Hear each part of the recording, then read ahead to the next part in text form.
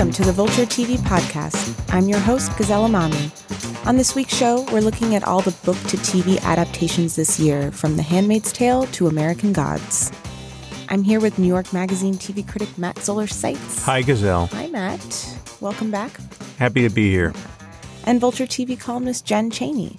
Hey, Gazelle. Hey, Matt. Hey, Jen. Hey, Jen. So for the prompt this week, I'm curious, what are your favorite or least favorite book-to-TV adaptations where you were a fan of the book to begin with? My favorite, the one that jumps to mind immediately is Salem's Lot, the original Salem's Lot. Just because I saw the miniseries, the 1979 adaptation of the miniseries, which I've talked about in this podcast many times. Many times. When I saw it before I read the novel, and I was shocked at how well the miniseries captured the book. And there were some changes. There were some things that they did differently. But I really think that they understood that book, and it was directed by Tobe Hooper, who did the Texas Chainsaw Massacre, among other films, and within a few years of him directing that, so I think he was kind of in a zone at that point. And I don't think I've ever seen a Stephen King adaptation for TV that quite got, on a basic level, the source material in the way that one did. And there were a number of Stephen King adaptations in the 90s. We went through a period, you probably remember this, where it seemed like there was a new Stephen King adaptation every month. Mm-hmm. You know, I mean, it was like ABC was doing it, and it was miniseries for the most part, but that was my favorite one. And around that same time, another formative experience with this is there was this thing, nobody remembers this. They're going to be like, oh, Matt, with the deep cuts. Kavik the Wolf Dog. There was this 1980 TV movie called The Legend of Kavik the Wolf Dog, which was based on a novel for children, for young people. It was like young adult fiction, I guess, by Walter Morley, who wrote Gentle Ben, called, I believe, just Kavik the Wolf Dog. And I read this when I was in third or fourth grade with my class, and it was a story of a sled dog who is in a plane crash, and his cage falls out of the plane, and he's starving for several days, and this boy who's hunting comes across him and is going to put him out of his misery because he's so badly injured. And then they make eye contact, and it's like love at first sight between this dog and this boy, and he nurses the dog back to health, and then the dog's owner tries to reclaim him. Wow, this sounds like something that would have been totally up my alley when I was 13. It's such a good book. Sounds amazing. It's such a good book. But the thing that was interesting about it, the thing that struck me about it as a kid was I'd never read a children's book that was as savage as this book. I mean, this was a tough book. These are people who lived in the wilderness, and it was written in 1968, but I feel like it might have been set somewhat earlier than that. And this is not like a sensitive, urban liberal kind of book. I mean, this was like Jack London type stuff. Yeah. And at the end of this book, the dog who is given back to the owner because he lacks nerve, basically. I can't remember. It's like something about he's lost his fighting spirit. He does this 2,000-mile trek across Alaska to get back to this boy, which is really a great story. And he becomes meaner and meaner and meaner along the way. Basically, he becomes a wolf. He becomes a wolf. Wow. And but there's an irony to the ending of this book. When the wolf comes back to this boy, it's an interesting Freudian slip. When the dog comes back to this boy, he's a wolf now. He's a wolf now. The entire point of it was to get back to this boy and have this wonderful, loving domestic life. But in order to get there, he had to become a wolf, right?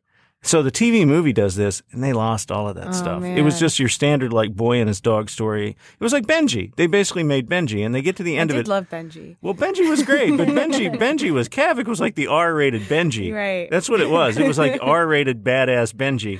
And at the end, there's a huge demand for from the public. There is, actually. I think if somebody remade Kavik the Wolf Dog now, I don't know if they could. I don't know if they'd be allowed to, the way the book was, but there's these dogs in town, this pack of dogs that bullied him when he was a sled dog, and now he's a wolf. And he confronts the leader and tears his throat out. And in the TV movie, and I remember watching this and not liking it. I kept watching it even though I didn't like it. It's one of the first things I think I ever actively disliked as a kid. And the end of it, he fights the leader of the pack, and he puts his jaws on his throat, and he lets him go. And this little kid who's watching goes, It's amazing. He could have killed him, but he didn't kill him. Oh, God. Yeah, and even as a child, I thought, what bullshit.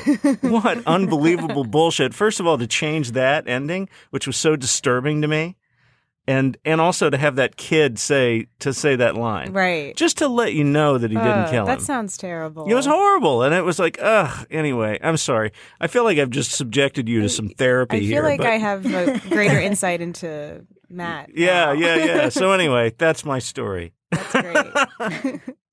How about you, Jen? Well, I don't have a story that good. I was trying to think about this, and it made me feel like I don't read because for whatever reason, a lot of the TV shows based on books, I haven't read the books ahead of time. That's not the case with films as much. Mm-hmm. But, the two that I like that jump to mind, one is very obvious, and that's The Leftovers, because I actually did read that book before the show started. And now, the second and third seasons really have nothing to do with the book at all. They're complete inventions. And a lot of things in the first season even were changed from what was in the novel. But I like Did Tom you like Perrotta's the book? You liked I the did. book, I liked it a lot. I just love the whole concept of the sudden departure and how it affects people. And I like them both in their own right, especially because the show is so completely different at this point. And then I don't know if this is kind of a cheat because it's not really a series. It was a mini series, but it was really like a 2-part movie. But the adaptation of Richard Russo's Empire Falls, which came out in I think 2001, was an HBO movie. But they called it a limited series because it was 2 parts. I love that book. And I thought it was really well done and just like perfectly cast with like Paul Newman and that was good. Hoffman. I love that book. And I thought they just did a great job of bringing that to life. That was excellent. What was yours? So mine, and I feel like I've talked about this show before in our prompt section, but it's got to be Little House on the Prairie because it kind of, the books and the show kind of coexisted in my life at the same time where I was reading them, but I was also watching the show. And I viewed them as separate entities, even like I wasn't like picturing Melissa Gilbert in my head as I read the books, but it also felt like the show captured the spirit of the book. I felt that way less so as it went on into their adult years, because one of my favorite parts of Little House on the Prairie is when Laura starts to become a school teacher and she starts to fall in love with Almanzo. And like those are some of the most exciting parts of the book to me. And it just, as they grew up, it kind of faced a similar problem that a lot of high school shows do, where they have trouble transitioning the actors into adulthood and having that same charm that it had in its earlier years. But yeah, that's mine. And then I watched the Pride and Prejudice BBC series before I read the book, and I had a similar feeling that you did with Kavik. With Kavik, where, of course, Pride and Prejudice is a classic, but I was so impressed by how well the miniseries captured the book, but it was kind of a reverse situation. I hate having that kind of feeling when you're watching something that's based on a source, and it's not. What bothers me is never if they change individual things that happen in the book. Like they lose a scene, or they add a scene, or they compress a few characters into one character. Like that kind of stuff never bothers me. What bothers me is when people adapt a book who seem to not have understood the book. You know what I mean? Like on a really basic level. That's what bothers me. It's never individual things like, I can't believe they cut that character out. Like, I never care about that. Right. It's like, did you get the book or did you not get the book? And you know that. It's like a feeling. It's an atmospheric feeling. It's in the writing. It's in everything. Yeah. Right. All right. So that's this week's prompt. Listeners, if you would like to weigh in or suggest a future prompt, email us at tvquestions@vulture.com. Next up, we're talking The Handmaid's Tale and book-to-TV adaptations in 2017. We'll be right back.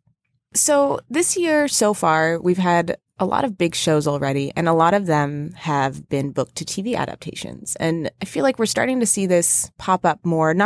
It's not necessarily more common because this has happened throughout TV history, but it's more high profile, kind of going, obviously, George R. R. Martin's Game of Thrones is the most obvious example, but this year, we have everything from Margaret Atwood's The Handmaid's Tale on Hulu to Neil Gaiman's American Gods on Starz, Leanne Moriarty's Big Little Lies on HBO, and Jay Asher's 13 Reasons Why on Netflix.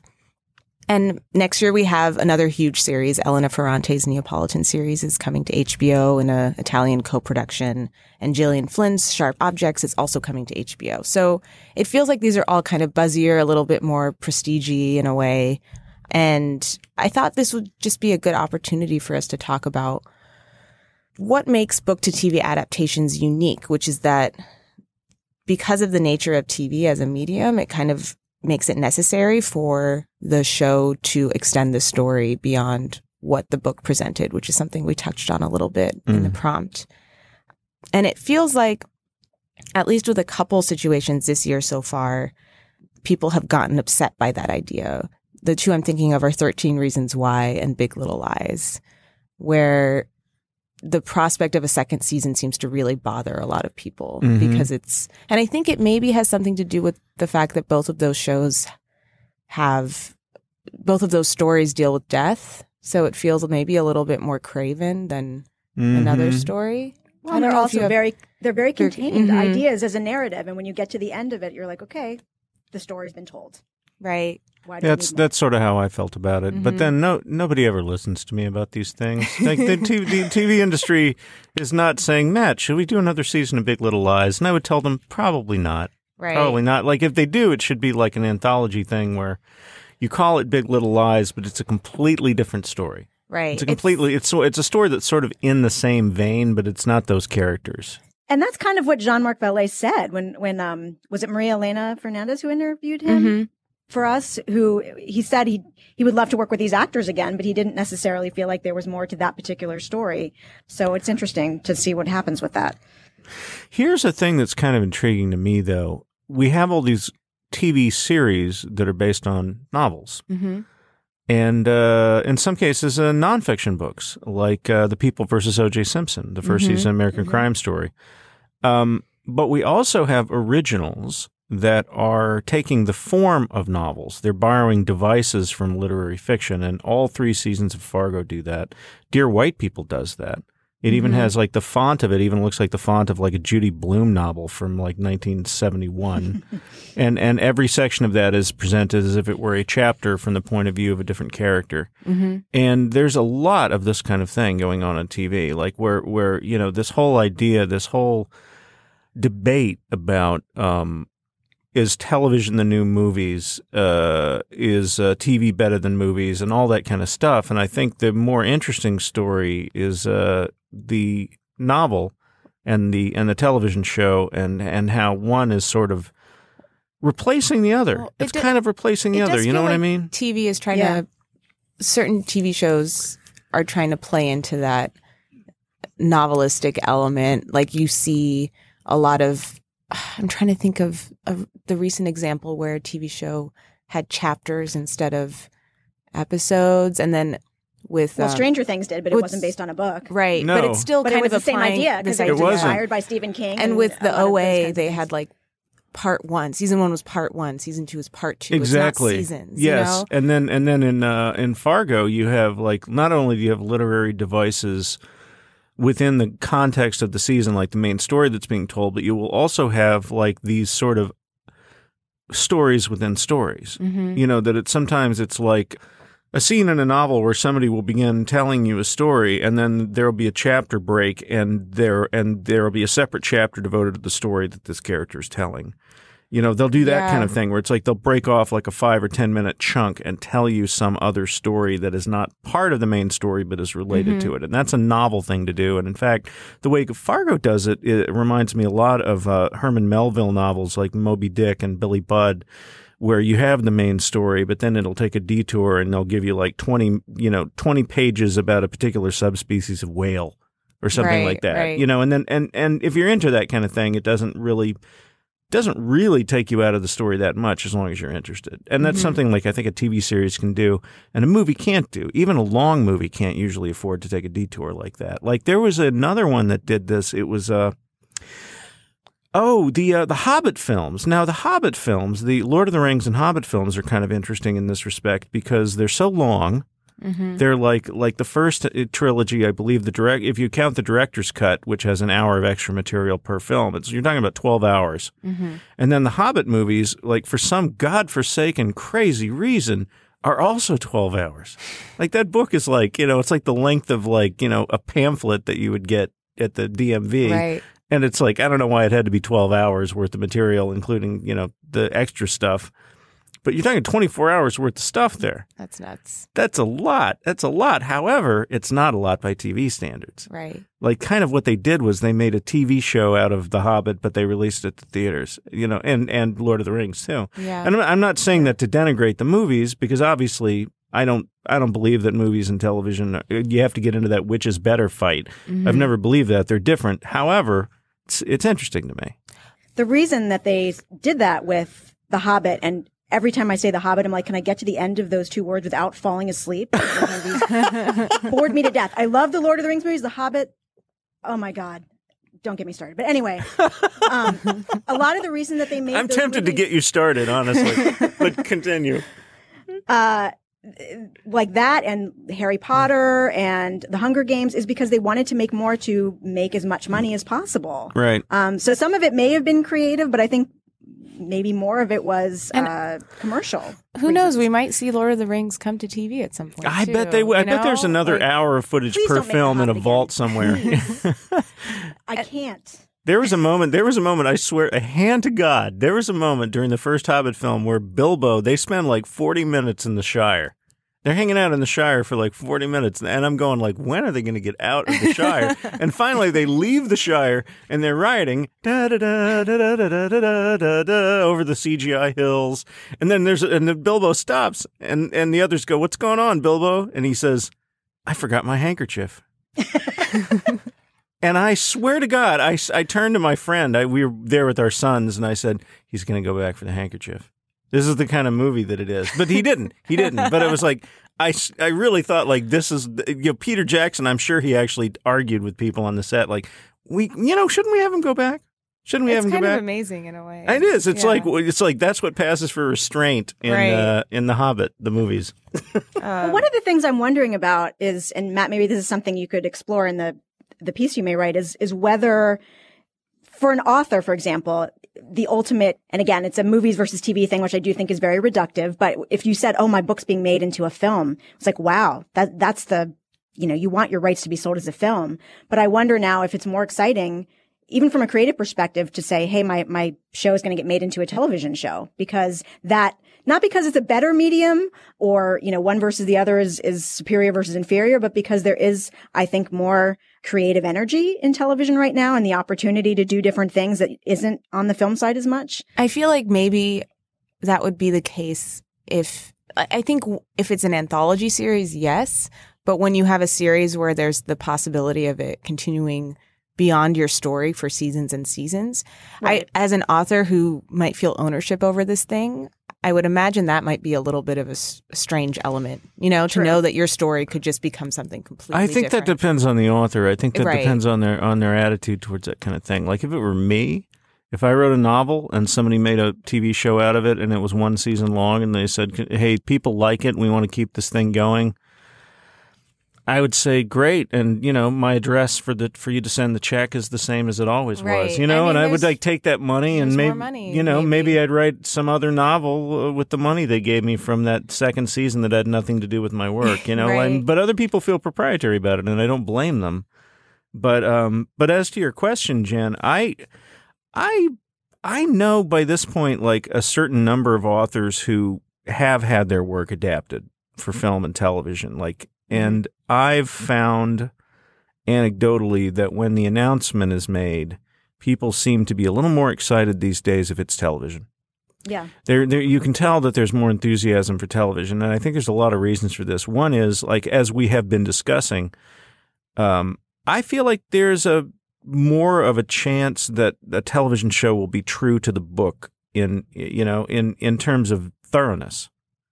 Mm-hmm. I think there are a lot of people who really, when they see an adaptation now because of these TV adaptations of various kinds, they want thoroughness. They want to see all of those characters, all of those scenes, all of those iconic moments essentially illustrated. And I really believe that there are some people who just want that. Like they want some sort of glamour conferred upon the text that they've been reading by seeing everything represented. Right. And they feel like it's more important if they represent everything. And it's almost like you're creating a slideshow of the novel. Like that's sort of the downside of it.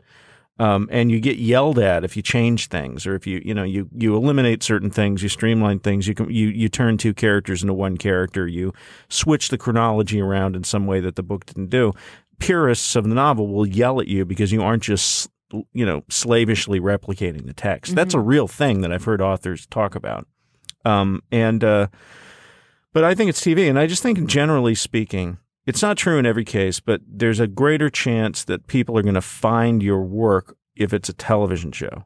Just because of streaming. I really think streaming has everything to do with it. I don't even think that was true as recently as 10 years ago. Like if something got bought and adapted as a miniseries for cable, I don't think that was as true. I think that might start to change as we see places like Netflix get more into the movies game, producing movies. You know what I mean? Where we might kind of start moving back towards... Maybe. I think the movie thing, I'm really, really grateful that Netflix and Amazon have gotten into movies, because they tend to be funding the kind of movies that you otherwise would not see getting made on a big budget. However, I think that this is a dead end for them, and they're eventually going to figure out that it's a dead end. Yeah, I do. Because I think the model now is series. I think it's a multi-part thing, and I think the only things that work really standalone as movies are documentaries.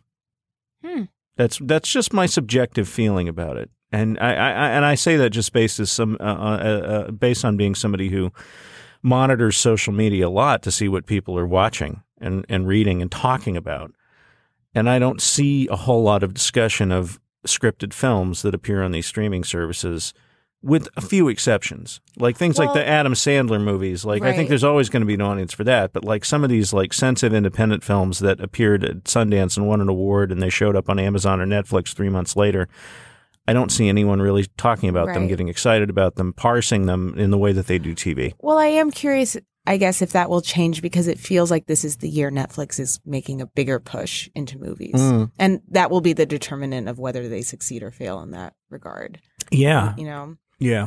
But we could have a whole podcast just about this.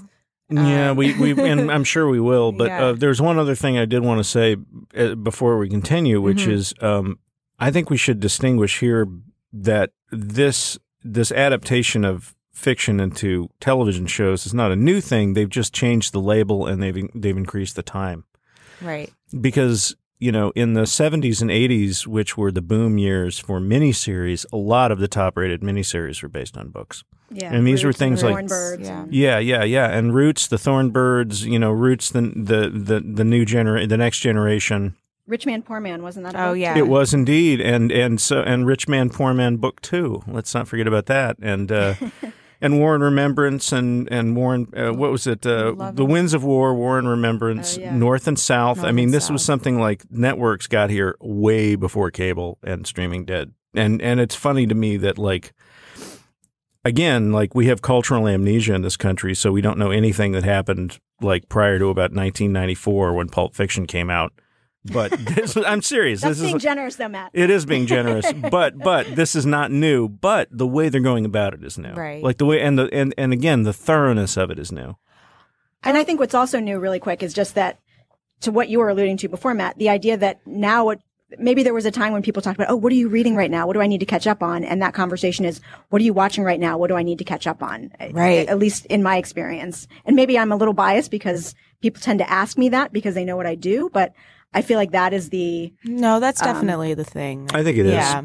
I wanted to talk a little bit about what makes a book adaptation work. And one of the elements that I've been thinking about is, in a lot of these book adaptations, we have first-person narrators in the books. And that's something that I'm curious to see how a series like the Ferrante series handles it, because it's such a crucial part of the books. And it's something with the Hunger Games where, I was a fan of the books, and then I did like the first movie, but Katniss's internal monologue is a huge part of the books that you just are eliminated in the movies. It just takes away from everything. And this is also a huge part of The Handmaid's Tale.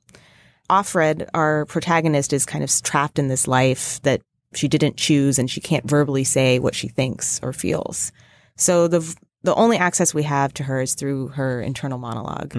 And one just side note, one fascinating detail about how they did that voiceover is Elizabeth Moss. So there are moments where she's just sitting down and the voiceover is playing over her while she goes through a range of emotions on her face. And when the showrunner, Bruce Miller, was lining up the voiceover with these scenes, he was like, wow, I can't believe it. The voiceover matches perfectly with like all this range of emotions that are going through her face. And she was like, that's not a coincidence. I memorized the pages and pages of voiceover and I was going through it in my head as I was sitting there. Holy shit. Which is just, like, this is how. She's like the bionic actress. Yeah. She's like, this is not like, this is for a reason. Yeah. It's just incredible. So like, and I think that explains so much about her performance. I which know. Is just so much on her face. That's great. And she's also, you know, like, not that we should care as audience members, but boy, did she make the editor's job easier on totally. that. Well, he was true. like, You know? all the DP and everyone was like, we've never seen anything like this before. And everyone would crowd around to just watch her because it's so unusual to have someone bring that level of detail to I can think of but, one other example of that, and I only know this because I wrote a book about it, which is Grand Budapest Hotel, which is very heavily voiceover narrated. And Ralph Fiennes, like that's also a movie that was made on a limited budget, so they could only shoot what they were actually going to use.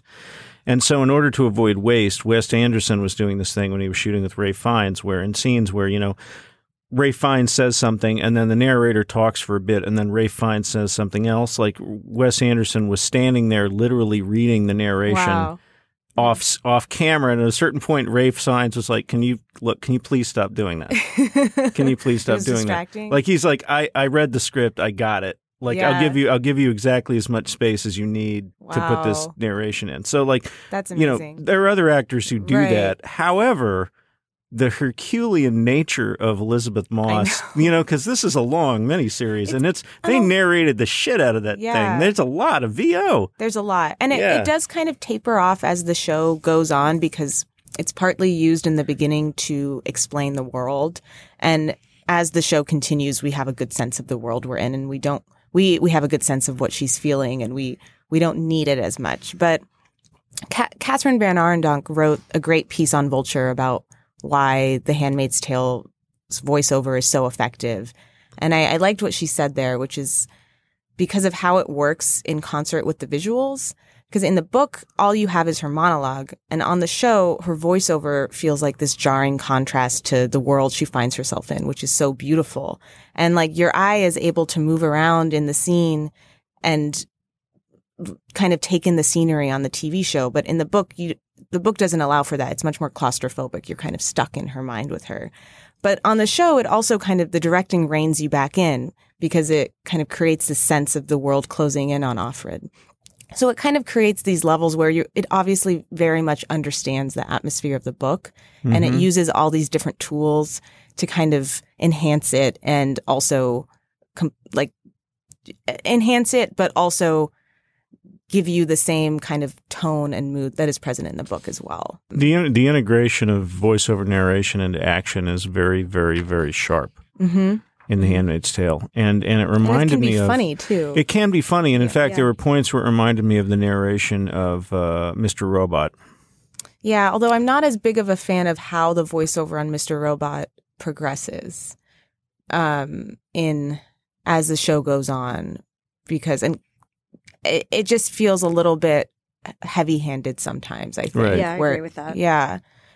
Where I think at first I really liked it, but then as the show goes on, it starts to feel a little bit like they're beating you over the head with the themes. Right. But no, it's definitely that in terms of its sense of humor, I think, and the tone, it's really similar. In that way. I meant more in the sense of this is somebody who is constrained in what she can say. And even in the emotions that she can indicate when she's in the room with people because of the power differentials. And the voiceover narration allows us to hear what she isn't saying. Right. And she's a completely different person in her voiceover. Yeah. You know, if you took out that voiceover, you would never know who she actually was. That's a great test of whether or not voiceover is actually necessary. Yes. And in this case, like, I can't even imagine what it would be without it. Yeah. It would certainly be almost unbearably depressing. Yeah. Like, I mean, her voiceover is one of the only things that keeps me from, like, just turning the thing off. It's so depressing. Yeah. You know, I mean, it really saves the show for people who have a fairly low threshold for like stories where the heroine is completely just tortured continuously, you know? Yeah. Well, my experience of watching Handmaid's Tale was interesting because, you know, I had read the book years ago, but it was so long ago that it was like I kind of hadn't read it. So I watched the first episode, then I read the book, then I kept going with the subsequent ones. And even though I had just read the book, and I think it's faithful in certain ways, but obviously departs in others, I still felt incredibly tense watching the show as if I didn't know what was going to happen. And I think that's a test of a really great book adaptation is even though you know some of the plot elements and you assume they're going to be the same, are you still on the edge of your seat? And I felt that way completely. That's amazing. Yeah. It feels like it's both giving you what the book does, but from what I've heard, the book isn't particularly plot heavy either. So no, it isn't. That's right. They just have had to create more detail, and Elizabeth Moss signed on for a kind of standard 5 to 7 year contract for this, which is normal when actors sign on for TV shows because this is not a miniseries. But that means that they are planning on potentially doing this for many seasons. And from what I can tell, the book's plot will most likely end with the first season. So with a lot of these things, it kind of, the farther away it gets from the book, the more the book looks like a jumping off point than it does an actual kind of thing that's tied to the series. Wow, that's going to be interesting. Without saying too much, I feel like this is a case where the book ends in a way where I'm like, okay, I could see how they would keep going. Yeah. Because it feels like maybe the story could continue. Yeah, I'm just trying to picture how. I mean, that's the other thing. I mean, that's where you get into dicier territory. Like, yeah, because I think what is so good about the show is when it exists within this world of Gilead. And there's a moment where it kind of takes you outside of that in a later episode where I was a little bit less into it. So I think they're going to have to inevitably expand, they're going to have to expand the world a little bit. And with that is like what is so compelling about this show is this little world of Gilead that kind of makes you feel kind of closed in, and it kind of keeps everything contained, and the story happening within that is so great. So I think as it expands, I'm very, very curious to see how they deal with it, because I think they've dealt with everything so well so far that, I'm not like, I think obviously everyone involved is super talented and up to the challenge, Yeah, I mean, I think if they, if they have her like stalking around the forest with a bow over her shoulder, I think people are going to be annoyed. I mean, like there's got to be some other way into it. It's a different show, yeah. Yeah, and like you want to avoid all of the usual sort of dystopian cliches, and it's that may be harder to do than it sounds. Yeah, but another show I wanted to talk about, which I haven't watched too much of, but Matt, you reviewed American Gods, and this is the Brian Fuller adaptation of the Neil Gaiman book that premiered Sunday night on Starz. And you've written before about how Fuller kind of made truly novelistic TV with Hannibal. Yeah. And I was wondering if you could talk a little bit about, that idea as it pertains to Brian Fuller specifically, and just how he approaches these book to TV adaptations and makes them feel novelistic in terms of the storytelling and the visuals and everything. I think he actually did really make truly, I almost don't want to use that word, novelistic television, but I think we should distinguish what we mean when we say novelistic. Novelistic, to say that something is novelistic, I think a lot of people would instinctively leap to the assumption that you're talking about literary, i.e. like it's a story that is told to you on the page. And I think that disregards how many different ways there are to tell a story on the page. Like you can be very much like kind of almost like a play. Like if you read something like the original novel version of The Graduate reads like the script to a stage play.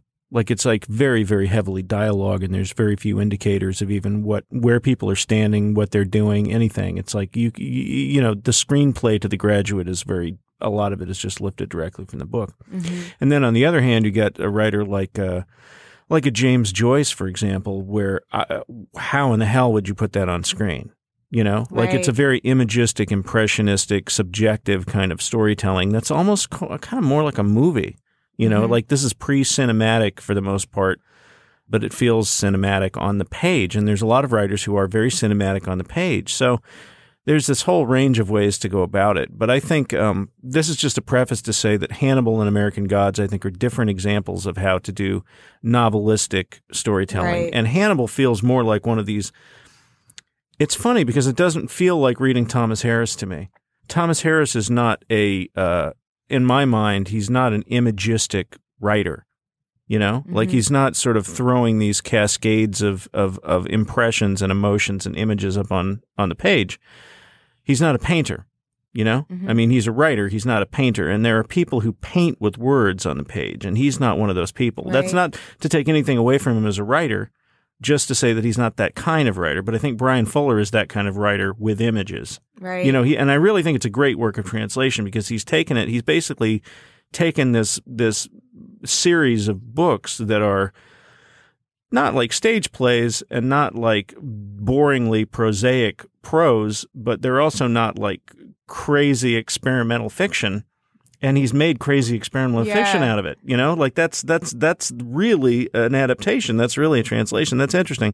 Do you think that the way he uses images is an interpretation of what the book is, or do you think he's creating his own thing? Oh, I think he's creating his own thing in the same way that, say, Stanley Kubrick created his own thing out of Stephen King's novel The Shining, which I think The Shining is a terrific book in its own right. But if you read The Shining and then you watch his movie, they have a different feeling. You know, they just have a different feeling. In the same way with A Clockwork Orange and the novel that it's based on, which is also a great thing. Like I almost feel like The Handmaid's Tale book and film / TV show, like I think if you juxtapose those two, you might get some really interesting associations because they're both about the state trying to rewire somebody's brain and make them submissive. But in one case, you've got a woman who is a productive, law-abiding member of society and who is not doing anything besides being a woman when she is captured and tormented and suppressed. As opposed to this guy who's sort of this unchained masculine id who's just a rampaging criminal. You know, but they're both about free will. Right. But anyway, we've wandered really far afield here. But the American Gods, I think, it's novelistic in a different way in that it's like one of those novels that is very delineated, where every scene is very self-contained. And you can almost, as you're watching it, I feel like I'm watching a collection of short stories about particular characters. And they break off and they're done. You know, like they'll stay in a scene for 5 minutes, 6 minutes, 7 minutes, and then they're done and they don't go back. Sometimes they do, but a lot of times they don't. I've seen the first 4 episodes. Maybe they change it up after that. But it's exciting. It's really exciting that this is happening with storytelling on in scripted television, and just the sheer number of things that are going on. I can't keep track of them all. I mean, and there's so many variations of them, and they're all so personal, and I love that. I just love seeing all the different ways that you can tell a story on TV. Yeah. I need to break in because I can't believe that we've talked about American Gods for this long without acknowledging. I've only watched the first episode, and I just watched it when it aired, and I haven't read Neil Gaiman's book, and I knew that it was going to be kind of a crazy show. But Freddie Rumsen was eaten by a vagina on Pretty King last night. Oh my God. I was like, what is happening? I know. It's pretty nuts. And Gazelle, I've talked to you about this. Like, there are shows that make you go, what the hell is going on? And it can be very, very frustrating because you don't understand what's going on. And then there are shows that make you go, what the hell is going on? I'm kind of into the fact that I don't know what the hell is going on. And for me anyway, on the first episode of that, I was more I'm into the fact that I don't know what is happening. Yeah. And that Freddie Rumsen's getting sucked into people's hoo-has. Like, okay, all right. Freddie Rumsen. I love that. And it was great. I had a wonderful moment, though, where I was watching it. I'd already seen, like, the first 4 episodes last week when I was getting ready to write my review. So I happened to be in the room with somebody who hadn't seen the show, and that scene came on, and he said, like, oh, I think I know where this was going. And I said, trust me, you don't. Trust me, you don't. And I watched him watching it. And it was great to see him. And like when it was over, he's like, "You're right. I didn't know where that was going." I mean, this is what happens when you bring books to TV, I guess. This is what happens when you let Brian Fuller adapt a novel. Yeah. So actually, I shouldn't even say that because I'll get yelled at like, "That was in the book," Right. Well, no one could do it like Brian Fuller, though. No. Brian Fuller. What can't he do? I guess we'll find out. That's it for this week's show. The Vulture TV podcast is produced by Jordan Bell. Andy Bowers is our Chief Content Officer. The Vulture TV podcast is part of the Panoply Network. I'm Gazelle Amami, and you can find me on Twitter at Gazelle Amami.